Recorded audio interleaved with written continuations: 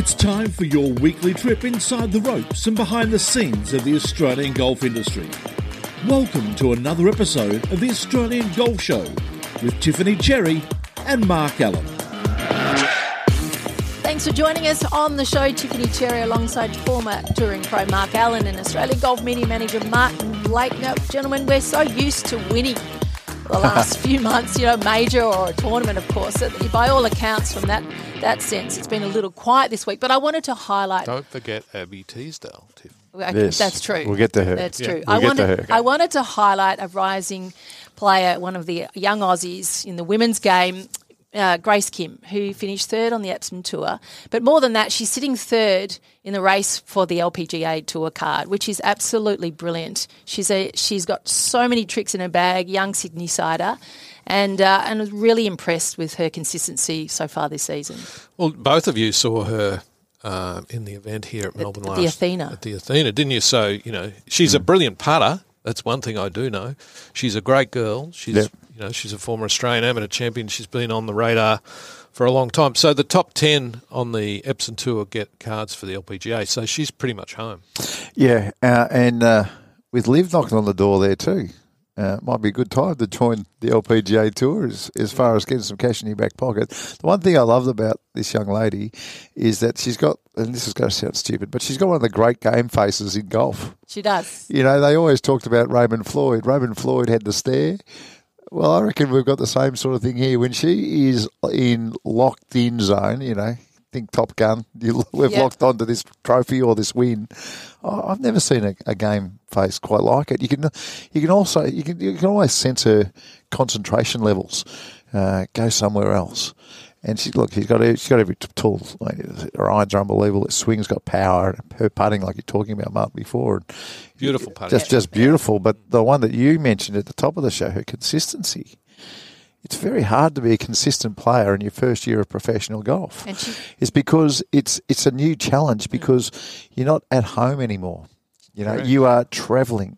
You are going to different golf courses. You are dealing with other players that you don't like for the first time, and you've got to talk to them all the way.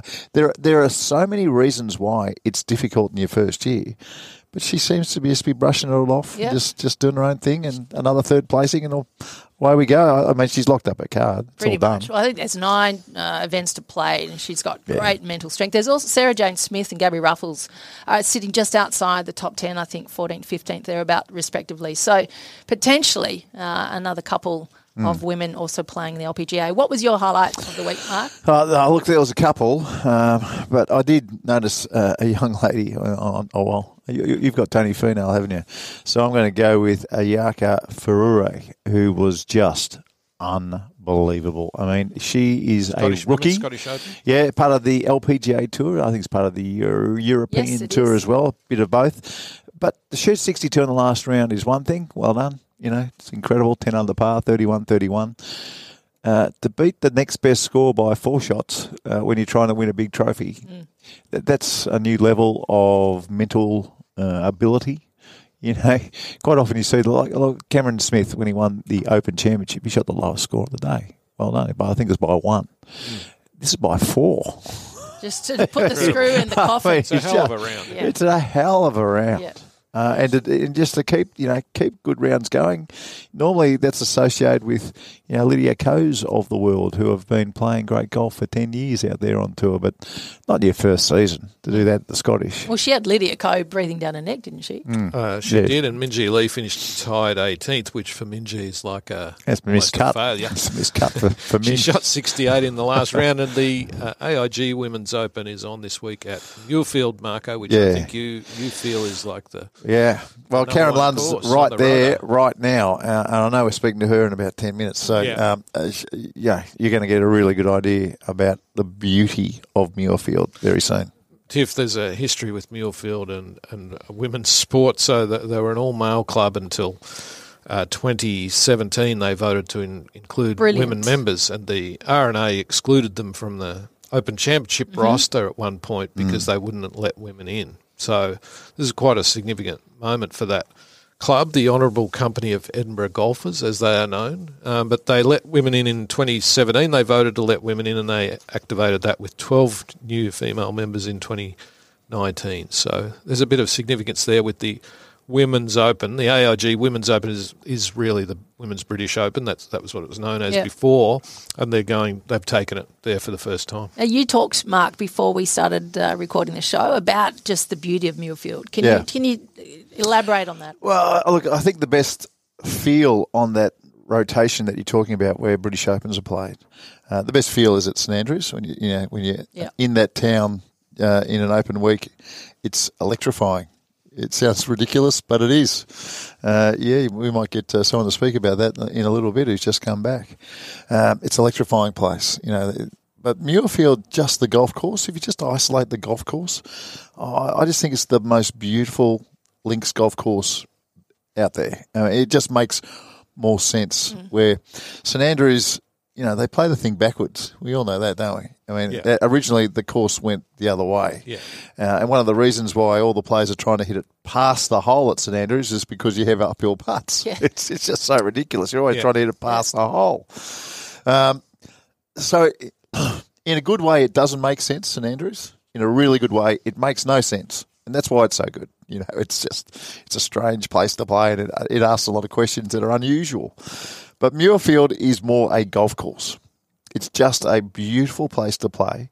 And I always feel like when you walk around it, because I've never played it, I've only ever walked around it, but I always feel like it's taken 200 years for it to get it right, because there's all the rough is exactly the same wherever you go on the whole golf course. You think of your local golf course, there'll be a beautiful bit of rough that's perfect, that frames one hole, but that's the only place that rough appears on the whole course. The rest of the course has got shaggy, rubbishy rough or sandy ground as their rough or whatever, but not at this joint.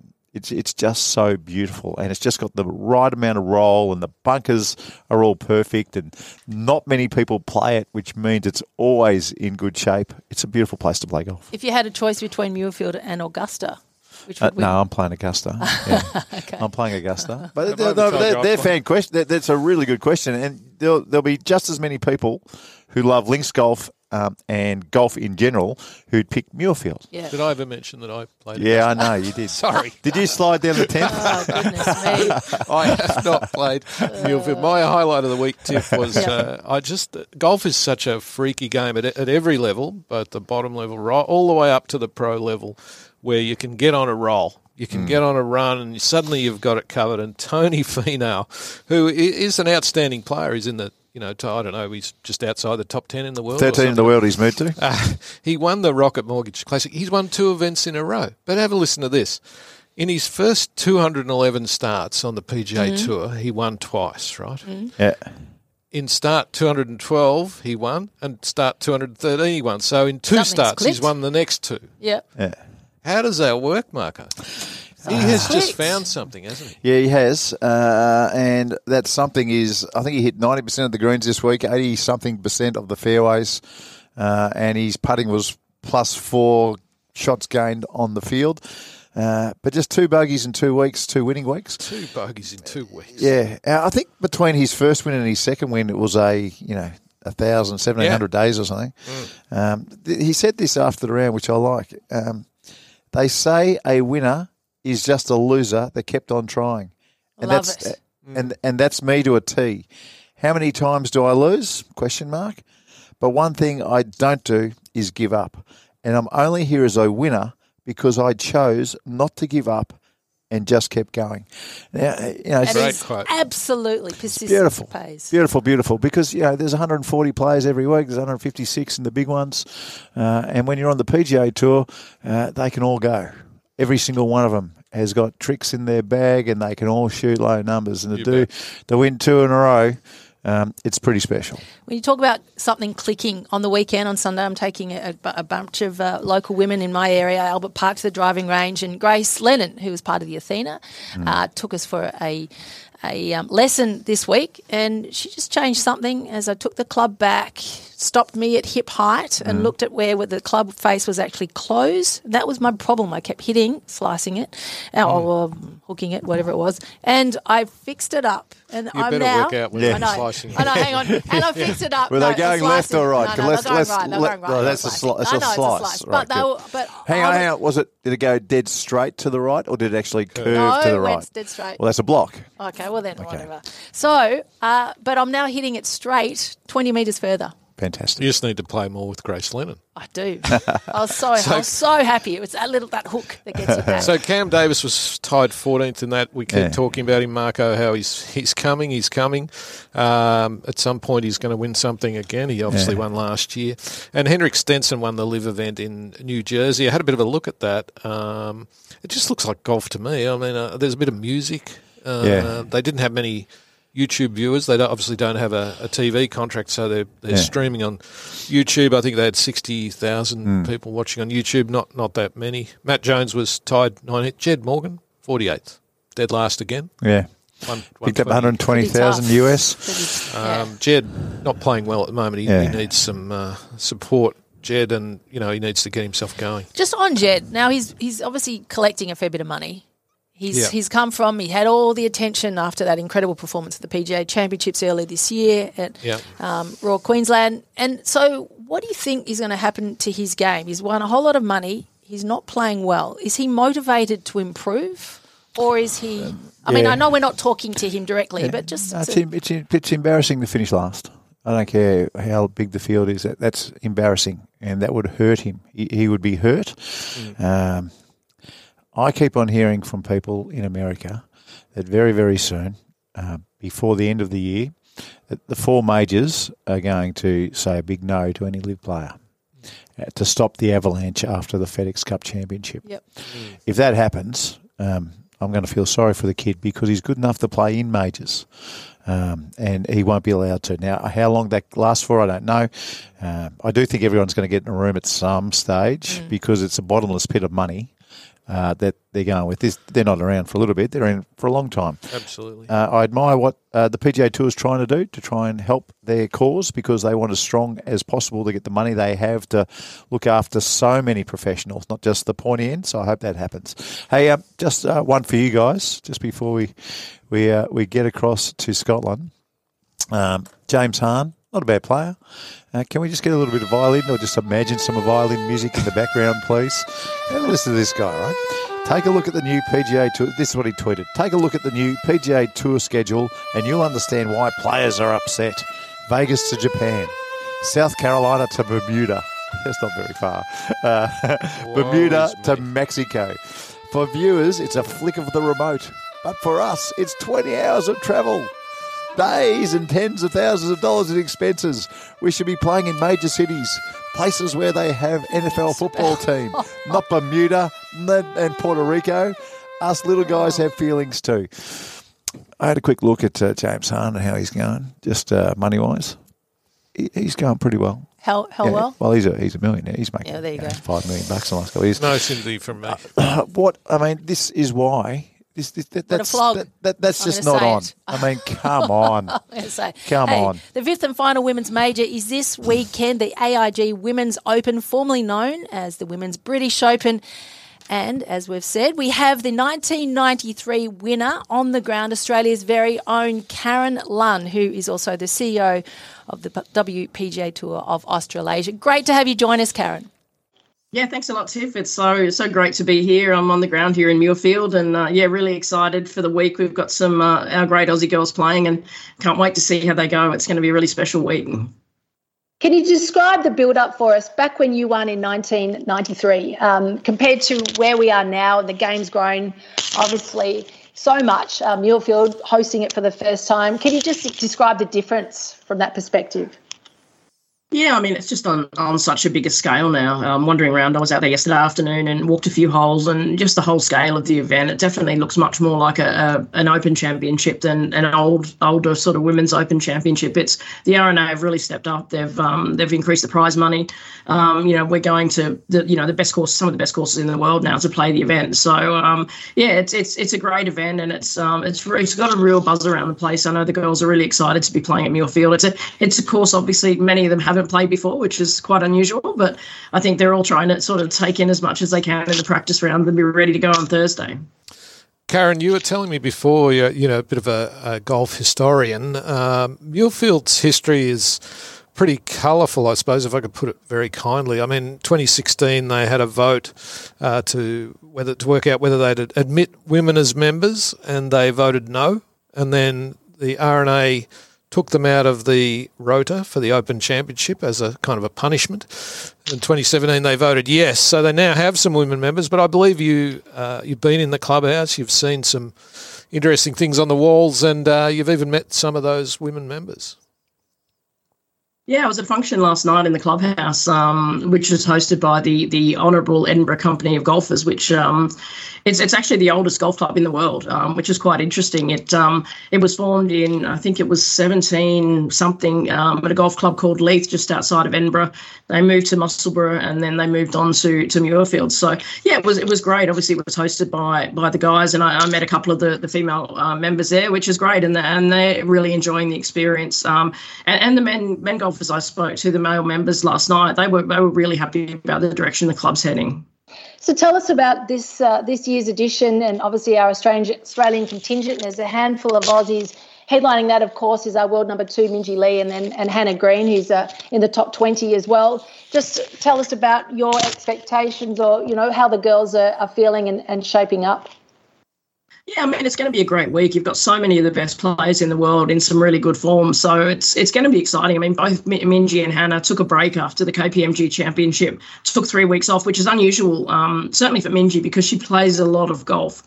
It's not like her to take a break like that in the middle of the season. So I think it's good for her. But I think that she, I think in their eyes, this is the event they've been warming up for. Obviously, Evian was a very important event, and last week the Scottish Open. But I think that this is the event that they are both targeting. Just looking at their schedules, they're both running third up into this after a spell. So I think that they're going to be ready to go. And both have played some decent golf the last couple of weeks. I'll give you a number, Karen. The most majors won by a man and a woman from Australia in a year is 2, and this year's the 3rd time that's happened. We've never won 3. That'd be nice, wouldn't it? Yeah, well, this is the last chance, isn't it? So, I mean, I think I expect Minjee to be up there in the mix. I really do. I think that she's obviously been playing amazing golf. You just have to look at her stats to see how well she's playing to hit a green if she holds some putts. I watched Hannah on the range over the weekend at the Scottish Open. She's hitting it beautifully. And then Steph Kyriakou. Steph had a top 10 in a major at the KPMG. She's been a bit up and down this year, but when she's on her game, I think she loves links golf. Suo was very grateful to get a call up, get one of the last spots in the field, so she didn't have to pre-qualify on Monday. So I know she was very, very relieved about that.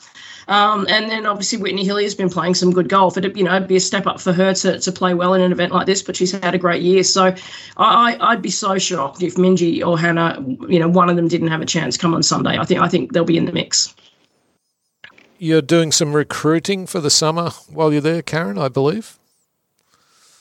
Yeah, absolutely. It's a great opportunity. I haven't been able to travel to tournaments since pre-COVID, so it's a good opportunity to not just be here catching up, with representatives from the other women's tours, but also catch up with some of the players, our own players, and some of the international players that like coming down to Australia. So I had some pretty good conversations yesterday, and meeting with a couple of the player managers today. So we'll see how we go. Obviously, during a tournament, the week of a major, it's not that easy to get direct access to the players. They're, very focused, and I respect that. I don't want to be tapping them on the shoulder and saying, can we sit down for 10 minutes, because they just want to be completely focused on what they're doing. But some good conversations over the last weekend, and heading into this week. And if Minjee wins, Karen, she'll become world number 1, which is obviously massive in any context, but in terms of Australian golf, it would be absolutely brilliant to get her and, of course, Hannah and the rest of the girls to come and play our summer. What do you think the chances are of that? Well, I think, you know, as a player as well, like we're only just into the first week in August, and I know that they're so focused on this week, next week, the week after. It's not on their radar yet. It's on their manager's radar 100%. And of course, the girls are aware the events are going to happen, but they're so focused on what they're doing at the moment. And I understand that as well. So, you know, I'm very hopeful that, you know, Hannah and Minji will both be there at Victoria and Kingston Heath in December, along with our other players. Obviously, you know, the one issue is that we do clash with the LPGAQ schools, so hopefully not too many of our girls will be teeing it up there. But I'm very hopeful that they'll both be there, and obviously, you know, Cam and Lucas have announced that they're playing, hopefully followed by some more announcements on the men's and the women's side. So, you know, it's going to be the most amazing weekend. I can't wait for that event. I've got to say, I'm so excited about it. Yeah, well, we can't wait to watch this weekend, and we can't wait to watch, obviously, what unfolds over the coming months. Enjoy it and enjoy, obviously, being a past champion and everything that comes with that. And we look forward to checking in, hopefully, with you on the back of a win. Let's see in the next few days. Yeah, fingers crossed for the girls, and we're just, you know, sending all the positive messages we can, and it'd be so great to have an Aussie flag up there on Sunday. Absolutely. Thank you, Karen, so much. And coming up next, we have our Cherry Picked. Stay right with us. It's time now for our Cherry Pick segment, and our guest this week is also our monthly winner for the Visionary of the Year competition. Congratulations and welcome to Garth Cusick, founder and head coach of the International Golf Academy Australia, located in Melbourne at Eastern Sward Golf Club. First, before we get into the nuts and bolts of the program, can you share with us the enormous success that you've had in both the attraction and retention of women into the game, in particular, a demographic that is largely untapped? Thank you so much for the invite today. It's terrifically exciting to be here, the home of golf now. Yes. Blue sky outside, and it's an amazing facility that I'm sitting in and enjoying the company of the good folks at the podcast that I've listened to every single session so far. And sorry for my enthusiasm. No, please. It's good to have you here. Thank you. The answer to the question, the word enormous, I'm not sure that that's a true measure. So I appreciate that explanation, but the actual number is a culmination of focusing on people wanting to play golf. And to play golf, we need to do more than just stand and hit the ball.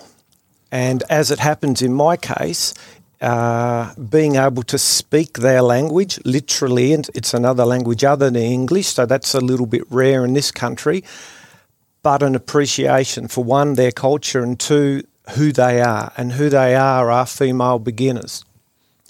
Careful attention to they're not necessarily different, but a careful attention to them has proven that they help others come and enjoy what they love. So I'm essentially giving them a story, and their enthusiasm becomes my marketing. So golf in China, there's been an explosion, and you know, we've had some tournaments being there in the last 25 years, and gradually you're seeing more and more players, and now we're seeing on leaderboards, you know, the Chinese flag right up the top, which is fantastic.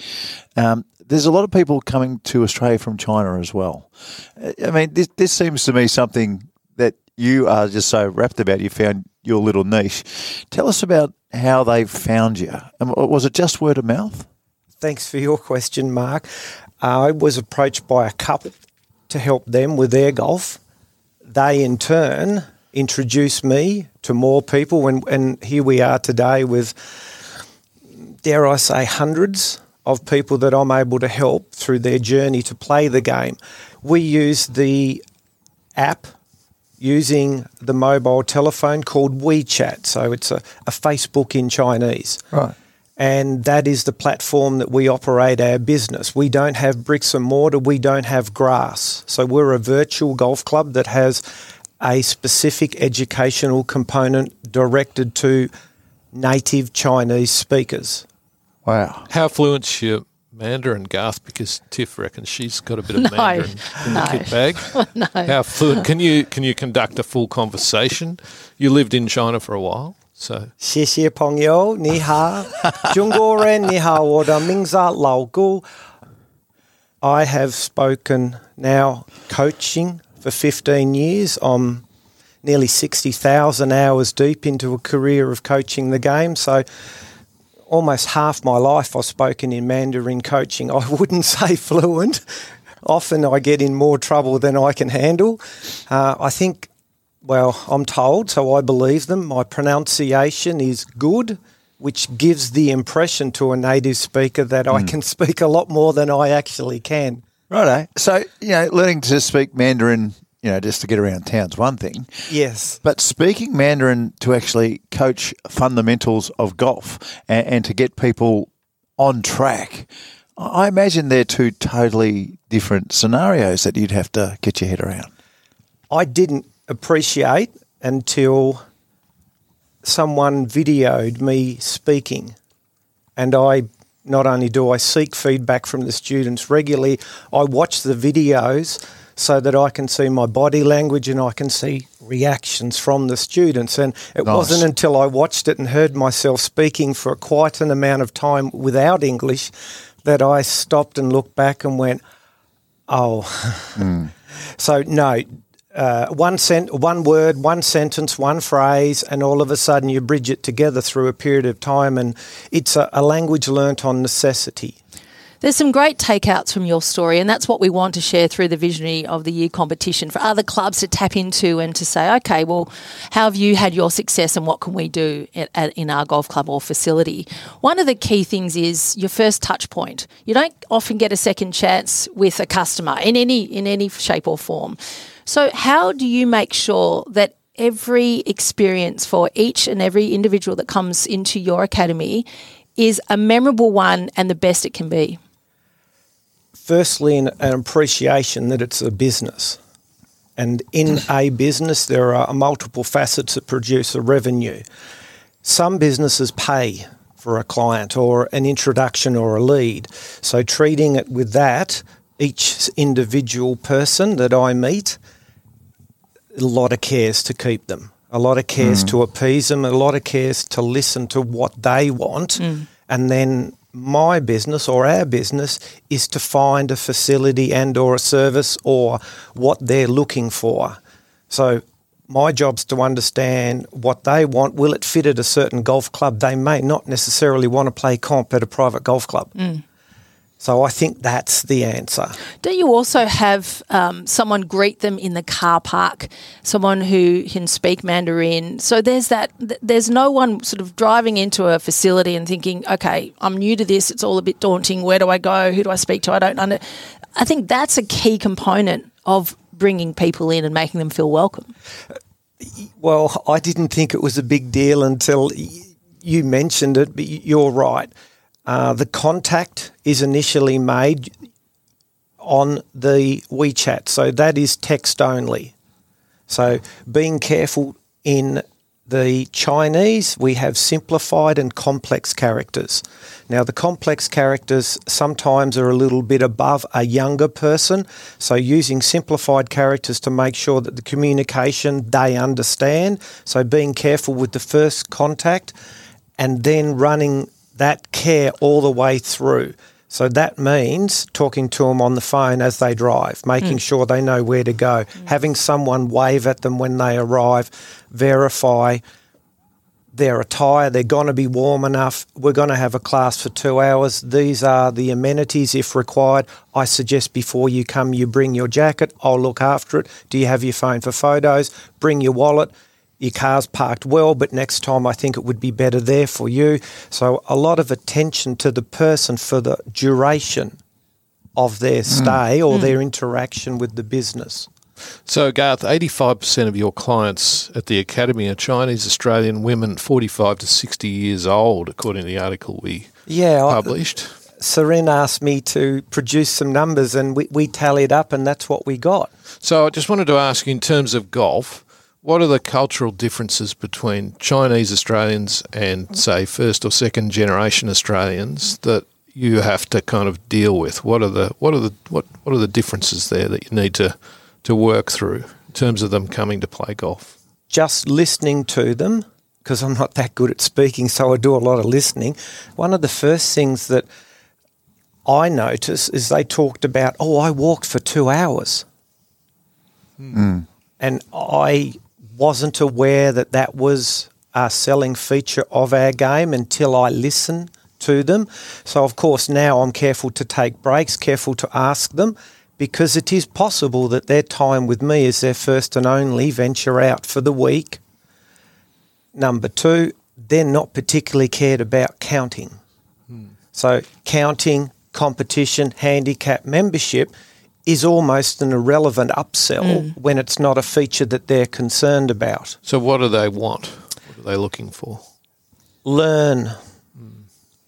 Yeah. They're extremely impressed with an accumulation of skills, not necessarily letters behind their name, but a skill which produces knowledge, and that knowledge is transferable. It becomes a talking point, it becomes a status symbol, and their story that they tell others, because I'm able to watch their communication using the app, I can pick out points that are constantly said, things that are highlighted in their communication, which then we turn around and say, well, that becomes a selling feature because that's what our client speak about, those things they say are important. The reason I ask you is that for other clubs and facilities, if they're looking to attract Chinese Australians or immigrants of any nature, really, where are they going wrong? Where do you think they might go wrong in this space? Only what I hear, because I can't speak for every single club in Australia and dare would I judge them. But I hear a lot about join the club, play in competition, and I'm not seeing that. No, it's not required. Yeah, I'm hearing... It's not the product they're looking for. Well, not in my small, tiny sample. So how are you transitioning them? You're attracting them. How are you transitioning them onto the golf course? We play, and that's a selling feature that we advertise. On your first day, you will play on the course. Wow. Sensational. So this is a 2-hour class. The person will come to golf knowing that they will play on the course. So whether we play one hole with 2 clubs or whether we're playing in a group of 4 people and learning how to use the scorecard, or we have advanced to... We're using different clubs and we're introducing new forms of the game, or whatever the level. Has this impacted Eastern Sword's numbers, membership numbers? A little. What the biggest change, and this is a purely one-off case, is the club, which has 9 holes and just shy of 250 members. It's a fantastic facility. It's now open to the public. You can book online. Is that their competitions are full. So selling a membership is difficult for them to expand their revenue because you can't sell something you can't provide. And that's when the club said to me, well, how do we make money? How do we survive? How do we increase our possibility of surviving next year? And I did some sums and came up with, well, we've got probably capacity to hold 70,000 rounds a year, and you are using your course for 6 to 8 hours a week. So there's a lot of room to fill the space. What we've got to do is fill the space with someone that wants to play in those times, not in the times that you want to sell. Number 2, when you look at the numbers at our particular club, the cost, and I'm sure this is the same at most clubs, the cost per week per member is roughly equivalent to 1 green fee per person. So most clubs will work on those numbers. So if you can introduce 1 person paying a green fee, it's effectively the same revenue as 1 member per week, but they're paying a commitment for 1 year. So the hourly, or even if we break it down into the per minute availability of revenue, is better by having people paying a one-off or a green fee. Now, that takes a terrific amount of attention, and that's my business. So, Garth, I'm fascinated. I mean, it's very interesting listening to you because you've had to navigate a completely different market, and it sounds to me you've done it so well.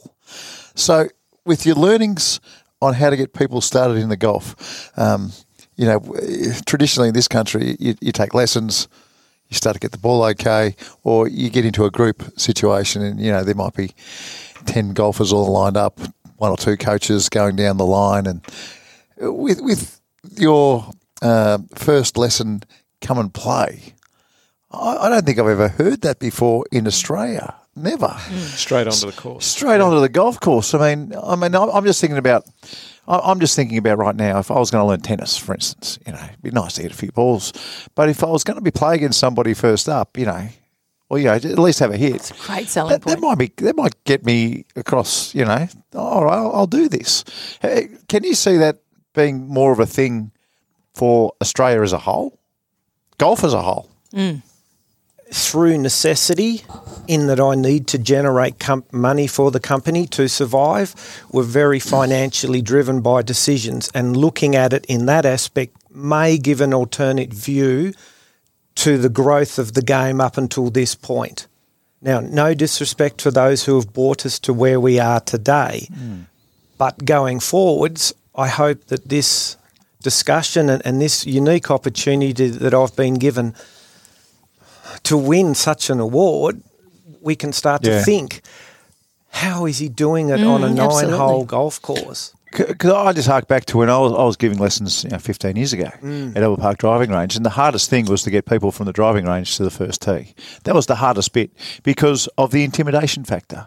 Maybe not so much for the fellas who'd go and play with their mates, but for the ladies who are curious about golf, getting them from the driving range to the first tee at Albert Park was an enormous step. It was a chasm, but you're doing it straight away. Is there any intimidation? I mean, you show them how to hit the ball. I'm just imagining. You show them how to make contact with the ball, how to hold the club.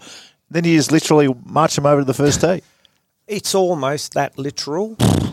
Unreal. But keep in mind that... So good. Thank you, Mark. The opportunity to work with a club that has the ability to do it. A lot of golf clubs don't have that much space because they're very...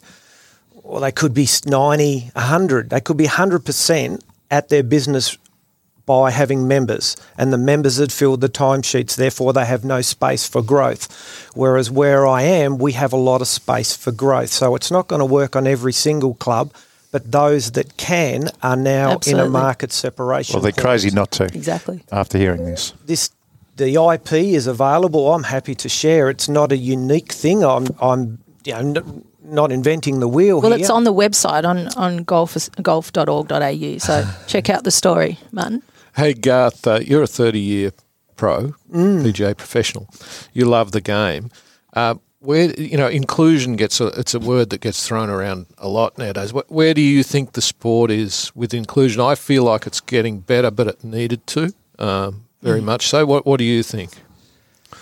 Thank you so much for the question. I have hours and hours of discussion on this topic. It has to be based on the facility. So it would be a difficult ask to request next door, can we cut some holes in the bunker so we can roll a wheelchair in there? Whereas where we are, and we're very much moving towards this, is we are exploiting the asset we have. And we have a dead flat site, which means we are all abilities, 90% already there. Yeah. So I think it doesn't suit every market. Yeah. Meaning a golf club is deemed as a market. It doesn't suit everyone, but for those that are looking at their business model, golf club, licence, car park, all the assets that they have, focus on what they can do. So the all abilities is a sector that we have not explored enough and is a big opportunity for golf, I believe. Surely public facilities, they should be looking at this to present that, if they present themselves for funding to the local council. Yes. And they're providing these opportunities for all abilities people, for immigrants, for new golfers. Yes. Surely they present a better case. I think the growth in the two topics that we're talking is English is a second language, and people that are classified as all abilities. Public golf courses are a lot easier to modify themselves to suit these markets rather than a private golf club that's enjoying a 90%, 100% membership where they don't have room and they don't dare want to modify their facilities to suit. But the industry as a whole is in a very strong position because the modification to pick up the sector that we're talking about, all abilities or English as a second language, are huge. We already have the infrastructure.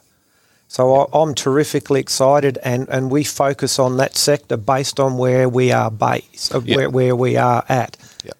Make sure you clear your top shelf because you're going to win a lot more awards. Absolutely, you are. Thank you, mate. You are, mate. Garth, you're a great working model of what other clubs and facilities can really tap into what has been largely untapped markets, as we've just discussed. Thank you so much. It's certainly a worthy winner of the Visionary of the Year for the month of July. You've won yourself a $500 Drummond Golf voucher and you've gone in the running for $10,000 worth of Callaway Riva products range, which is, of course, specifically designed for women. So all the best with that and thanks for joining us on the show.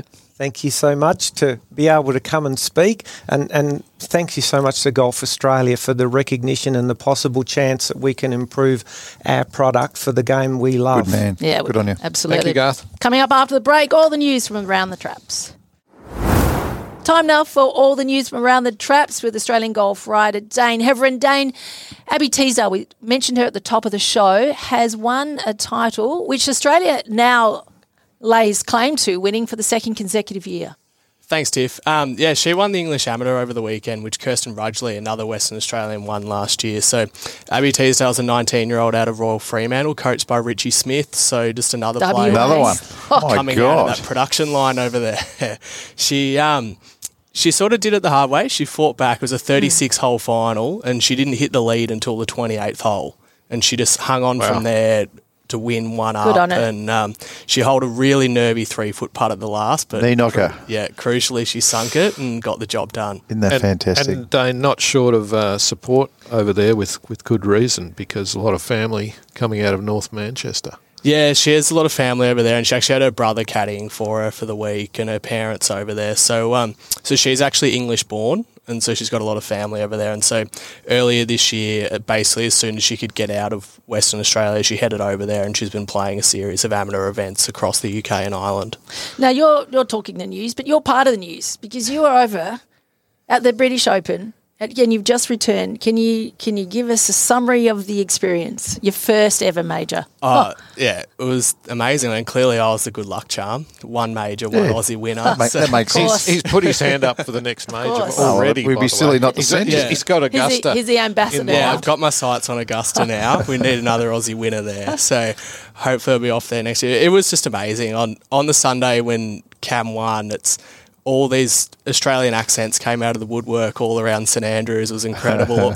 All week it had been filled with British and Scottish and Irish accents getting around Rory McIlroy, and then all of a sudden the place was Australian on the Sunday night. It was incredible. Isn't that amazing?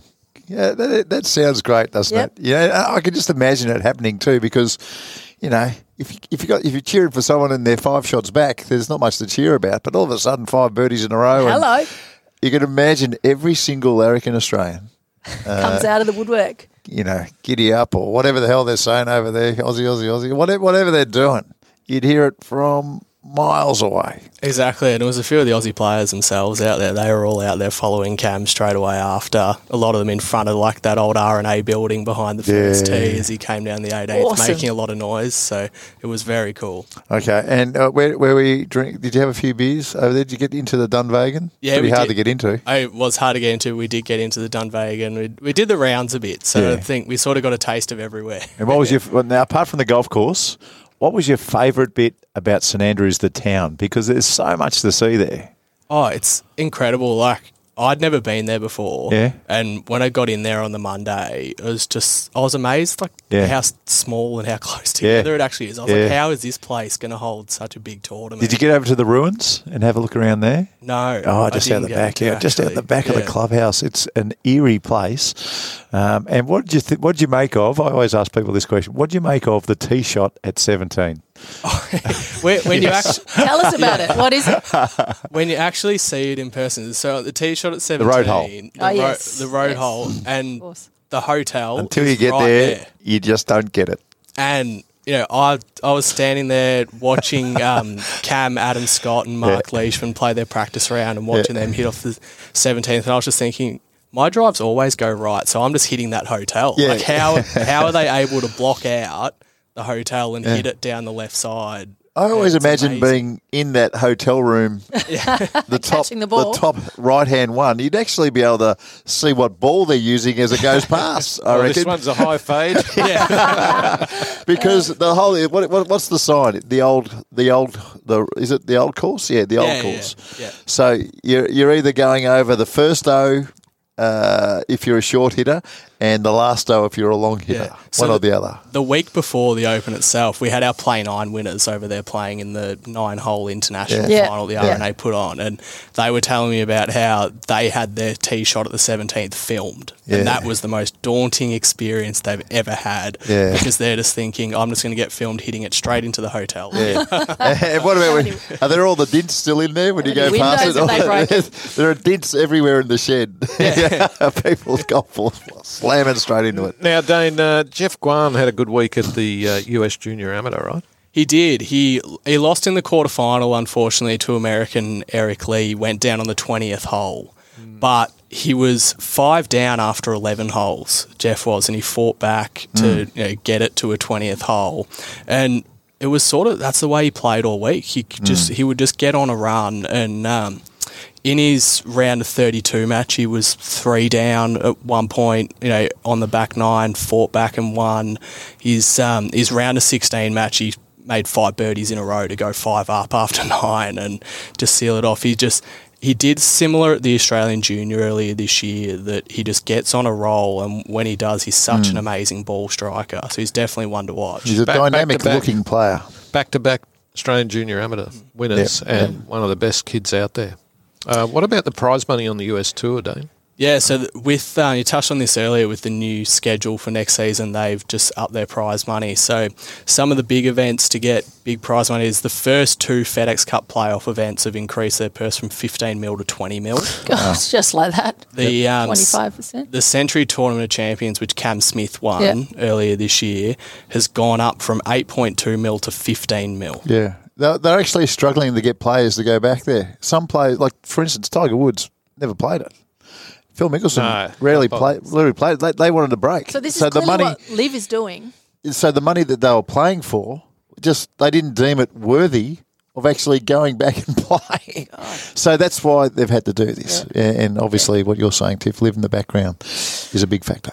So it's a 47 tournament season, and it is a wraparound, but they're getting rid of the wraparound in 2020. That's right. So the only players that will be playing after Ryder Cups and the President's Cup are players pretty much from 71 to 200 and something onwards, and they're going to be playing for their position next year on the tour. So players 1 to 70, they will be playing in the international events that have been put on, and fingers crossed we want one. If you're listening over there, we want one down here, but they'll play in the 75 player per event, $25 million US events, and that's their bonus. The other one that really stood out on the schedule is the Phoenix Open, with its famous par 3, is going to be on in the same week as the Super Bowl in Phoenix this year. Imagine how big that's going to be. So we got a Super Bowl in Phoenix and the Phoenix Open. That is awesome. That's a big deal. Hey, great stuff, Dane. Great to have you back. Awesome stuff. And coming up next, we've got Marco's Masterclass. Marco, your masterclass this week, what have you got? Okay, so we are in the middle of winter in Australia, and most golf courses right around the country, I'm going to say, are dormant right now if you've got cooch fairways. And what the greenkeepers have to do to keep the POA out of those cooch fairways is keep them as low as possible. Otherwise, the POANA comes through and it's a bad look, and then they've got to fight that for the rest of the year and chemicals and everything else. So they keep the fairways so tight. Now, I don't practice much anymore. Generally speaking, if I don't have to chip, I putt. I putt from 15 metres off the green, 20 metres off the green sometimes, because the cooch grass is almost like a putting green. But sometimes you're going to find yourself in a position where you've got to chip over a bunker or something. Now, these days, the bounce on my sand nine, my lob wedge, is 8 degrees. And for my 54, it's actually 14 degrees. And that's really, really helpful.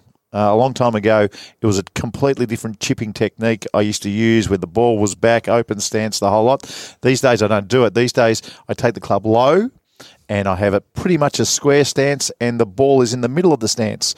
But the one thing I was doing that was making it hard for me to hit solid chip shots, I was moving my feet around. And I think it was especially my left foot, which is my lead foot, and my lead instep was coming up in the air, and that was making my levels dip.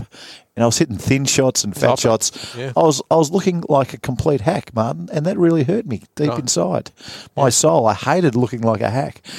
One of the guys I'm playing with said, stop moving your left foot. And that's all it was. I went back after the round and started chipping with a flat left foot, and you cannot get underneath it. Your right shoulder can't dip.